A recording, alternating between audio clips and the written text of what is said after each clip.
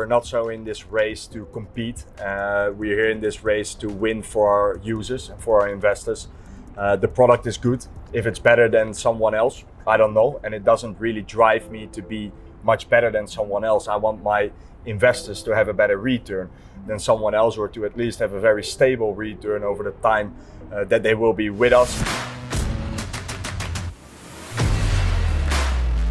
Guys, Matt Haycock's here, and welcome to another episode of the Matt Haycock Show, where I'm in this beautiful setting here in Dubai, in the Sky Mansion, and I'm sat with Rob Ubaghs, who is the founder and CEO of Propchain. So, Rob, welcome to the show. Thank you. I mean, we're going to be talking today about blockchain, I guess about the fractionalization of property, about Rob's journey to this business and this specific property. But I guess, yeah, I mean, before we get into talking about this place here, which is obviously amazing, we can see the builders are on site, but there's lots going on. How did the business start? What's it all about? Yeah, good question. So actually, we have been in the property development space for a while. We are in this space for the last 4 years, and next to that, we have been pretty involved in blockchain for the past 5-6 years. I think one of the hypes that we really saw 5 years ago, 2017, 2018 period, when this whole ICO hype was still alive and intact, was the tokenization of properties and in general tokenization of assets like art and watches and exclusive cars, etc. But it never really came true, and it did spark my interest as a property developer. I'm aware of the illiquid nature of the assets that we are investing in. Next to the fact that I guess also for people that wanted to start investing in real estate, it has always been quite a difficult journey. I think these days it's even more difficult than it was already back then, because of the sky high prices, the intense interest rates that we are seeing now. And yeah, that always keep playing in my mind. And around 2 years ago, I thought, hey, maybe it would be interesting with the knowledge that we have in the blockchain space and with the actual properties that we have and the knowledge that we have in this space, to combine these things together and to actually start fractionalizing properties and putting them on the blockchain. Considering the fact that there were so many players that tried it, constantly failed over that period that I have been watching it, mainly driven by the fact that they either had no properties, or when they had properties, they had no blockchain experience or the people behind them that could actually facilitate them with the right technology. It was the ideal moment for us to combine both of our spaces together and start this. So let me, I guess, ask a few things and break this down for my more novice audience. I mean, a lot of the guys who listen to this and watch this, they've got a crypto or blockchain interest, but but them and me certainly aren't crypto experts. So forgive me if I'm wrong here, but just to be clear, I mean, crypto and blockchain as two words go hand in hand, but they're also, I guess, two very different things. Very. And when we talk about this here, and the fractionalization of property, I think people will probably automatically default to associating it with crypto. And we're recording this in the beginning of February 2023, which is obviously a horrendous time for crypto. 100%. But Bitcoin, Ethereum, the kind of the hammering of crypto in general, that is all irrelevant to your business model, isn't it? I mean, what we're doing here is we're talking about taking an asset that's got its own independent value and putting it on the blockchain, I guess, i.e. making it transparent, making it secure, making it accessible by many. So there's no direct tie-in here, is there, with crypto? Correct. I think that it's one of the most misunderstood pieces of the century, right? That crypto and blockchain obviously go hand in hand, but they are far from the same. I think that what we are doing is mainly driven by blockchain technology rather than being an actual cryptocurrency. We do have a cryptocurrency linked to it, but that's not really relevant for the business model in general. So basically, why we have chosen to use blockchain technology over the standard and traditional technology that you, for example, see in fractionalized models like crowdfunding, is because of the fact that we wanted to go for speed and transparency, and also because of the fact that I think the blockchain makes it possible for us to also facilitate not only the users but also the suppliers of the assets that are going towards the users of a platform that purchase into these assets can all be facilitated in a transparent manner. Every action, every valuation, for example, that is performed, every rent collection that is performed is all being stored on the blockchain, and it's basically publicly accessible as soon as you have the account for it, right? So in this particular way, what we really have been focusing on is, okay, how do we make sure that we stay kind of separated from that crypto mindset that people are into? And how do we make sure that at the same time we also try to target these people? Because also in the crypto space, as you're saying, it's February 2023, we are in one of the most deepest bear markets that we have seen. Obviously, we're crawling out slightly now. But also in that space, there are a lot of people that are searching for an alternative place for their money right now, which is driven by crypto. And they are invested in Bitcoin, they are invested in Ethereum, they have maybe USDT storage for like the funds that they are not using now, and they want to generate yield. And I think what we have seen over the past years, and also in the most recent crash that we have seen on the market, it was mainly the yield protocols, right? The so-called DeFi protocols promising these huge returns and so forth, and they were always backed by nothing. And I guess that's the beautiful element that we have whilst we are pushing real-world assets on the blockchain. It's actually backed by something. The legal rights, so the securitized rights of a property, are attached to the ownership that people are basically buying on the blockchain. And I think that's a huge difference from what we are used to in the crypto space, for example, is that we now finally have digital assets that are actually backed by something in the real world, something where we are sitting today. I mean, I guess the name of the business probably gives a clue, i.e. Propchain, but are you looking to only do property fractionalization?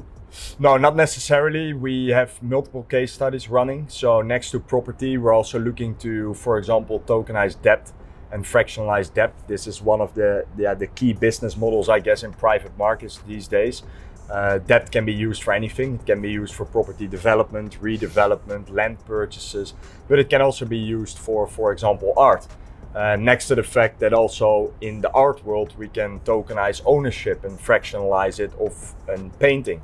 Obviously, it needs to be kept in custody somewhere, which is a bit different than an actual asset that is just standing somewhere and cannot be stolen.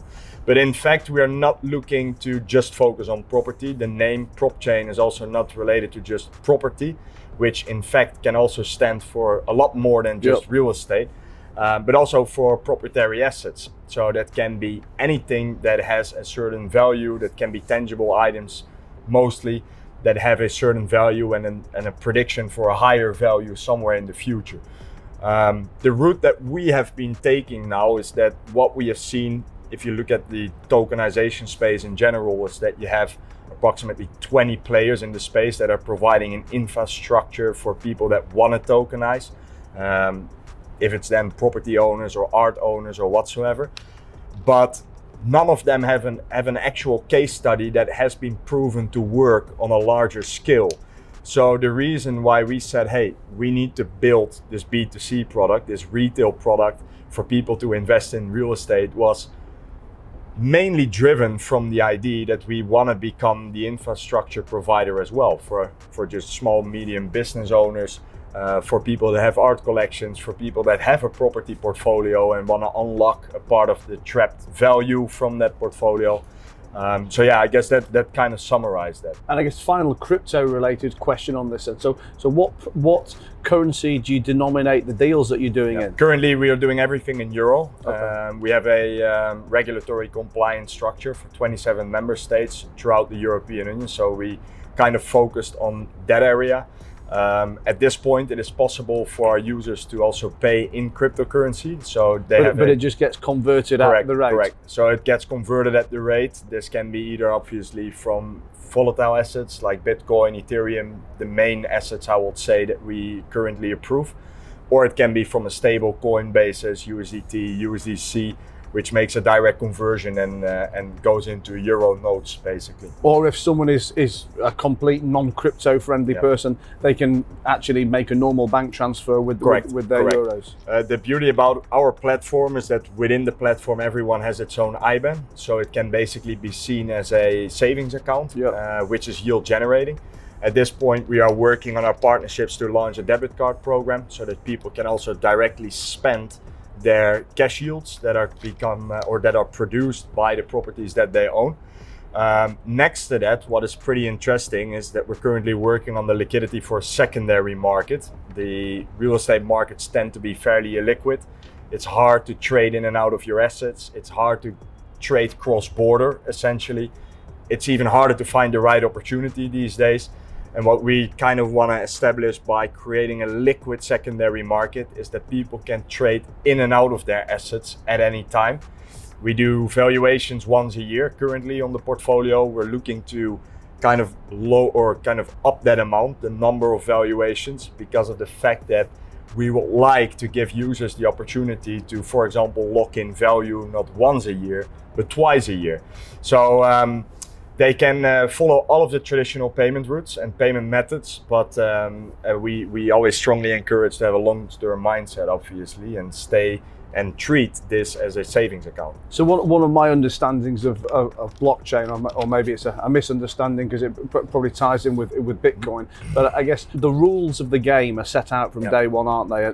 And they can't be changed unless everybody on the chain agrees to that. Is that right? So when you buy an asset like this, and we'll talk specifically about this apartment in a minute, but when you buy this asset, I mean, what are the rules about when that will then get sold? Because I mean, it's all very well getting yield in the meantime, but are these evergreen deals, or do you say every 5 years we're going to sell it? Or so currently we run the full property management of the whole portfolio. So we have specifically chosen to do that because of the fact that we have been watching concepts trying to do this with governance. That would essentially mean that if a window gets broken, for example, I need to reach out to a couple hundred or maybe even a couple thousand people that own this property, and they will need to be voting about about a very minor fix.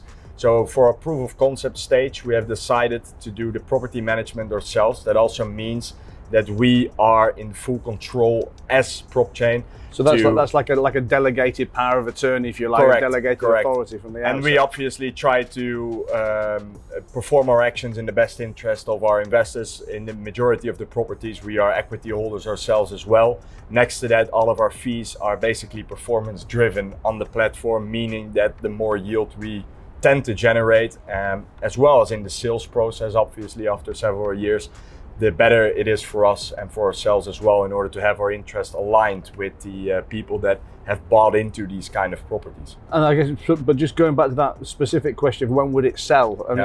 Depends. For example, this particular property has a strategy on 5 years. So we have a 5-year horizon.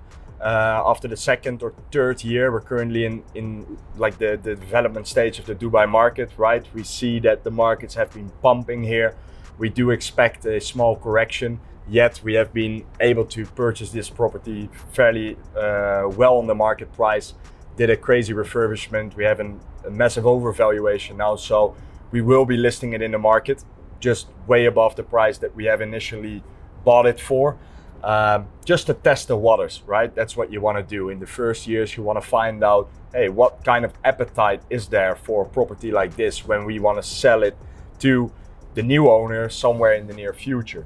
The 5-year horizon is actually a horizon that we mostly choose as a standard, but we still have the opportunity to sell out of an investment early as soon as we think that the interest, or at least the gains that we have been able to realize, are maximized, kind of. Which is something where we will actually apply voting. This is not a voting that will be making the decision, but we do want to align the interest of our investors with the price and the profit that we can realize at that point. So average 5 years, but we also have shorter term strategies, 1 year, 6 months if we do refurbishments, for example, which is more or less a strategy rather than buying into an actual asset. So it's varying. So the platform it's up and running, or it's in beta stage? We are now in the MVP stage. So currently we're running a private MVP. We nearly sold the first €1 million of this particular property, which is a very good proof of concept for us. How are you marketing it? What kind of countries are the investors coming from? This is mainly driven by Dutch investors. I have a fairly large Dutch community already. We have over 7,000 people on the waiting list for this particular product. So we're currently onboarding in batches. Mainly the backers of the project, so the early investors and so forth, they have getting the opportunity now to get themselves into this first capital round. From there, we're doing a majority of our activities are actually related to feedback collection, right? Finding out what can be done better in the MVP, what can be more convenient for a client when he signs up, how is the information distribution, right? Because that's something that is really important in a new concept like this. They need to understand how the investment structure is actually structured, what are their securities, what are the returns, how is that process going. So that's really where we are now.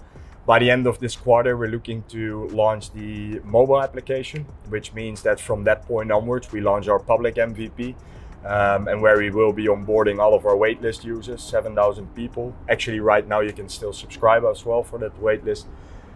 And then from there, we're looking to basically roll out over the year. We're not really in a rush for massive targets or massive profits this year. We have really said that this year is the strategy around resources. So building resources on all ends. That can be user feedback, that can be obviously more funding that we're pushing into the company, more real estate, more deals in general. So not just real estate deals, but also development projects and so forth. So yeah, that's kind of where we are right now. What do you think it is that will set you apart from the other fractionalizers out there? Because I mean, you know, like you say, there's non-blockchain fractionalization businesses, and I guess I don't know about other ones on the blockchain, but you say there's some competition. I mean, is it? So I come from a kind of a crowdfunding world back in the UK as well. So you know, I mean, we had a crowdfunding platform. We still do have one, and you know, everybody talks about, oh, my technology is better than their technology. I always used to say, well, my technology is all right. Is it the best? I don't know. It allows a borrower to match with it. A lender, as long as it does that, what really matters is how good are the underlying deals. So I guess that's where you want to set yourself apart. Yeah, that's I guess where we are standing currently as well. We're not so in this race to compete. We're here in this race to win for our users and for our investors. The product is good. If it's better than someone else, I don't know, and it doesn't really drive me to be much better than someone else. I want my investors to have a better return than someone else, or to at least have a very stable return over the time that they will be with us. Furthermore, obviously, what sets us apart though, because we have some points, is the convenience of the technology that we built. We have been doing a lot of market research because of the fact, what I just mentioned, that all of the infrastructure providers are really infrastructure driven rather than user product driven. Where we are taking the different approach is that we build a product that is more tailored to the user's needs and feel and feedback, something that the others are not doing. And next to that, we're trying to go a bit broader than being very black and white on, hey, we are offering an investment property here and that's it. We also adding in this bank account, like your own IBAN, the card system. We are working on a wealth management and wealth planning tool within the app where you can set your investment goals, etc., and you can match that with your portfolio. So we're trying to go the extra mile when it comes to our retail product. In the B2B product, I'm not too sure if we're too different than someone else. The only thing that I can say there is that we go a bit more full stack when it comes to the actual product. We offer obviously more side services than the other ones are doing right now in the space.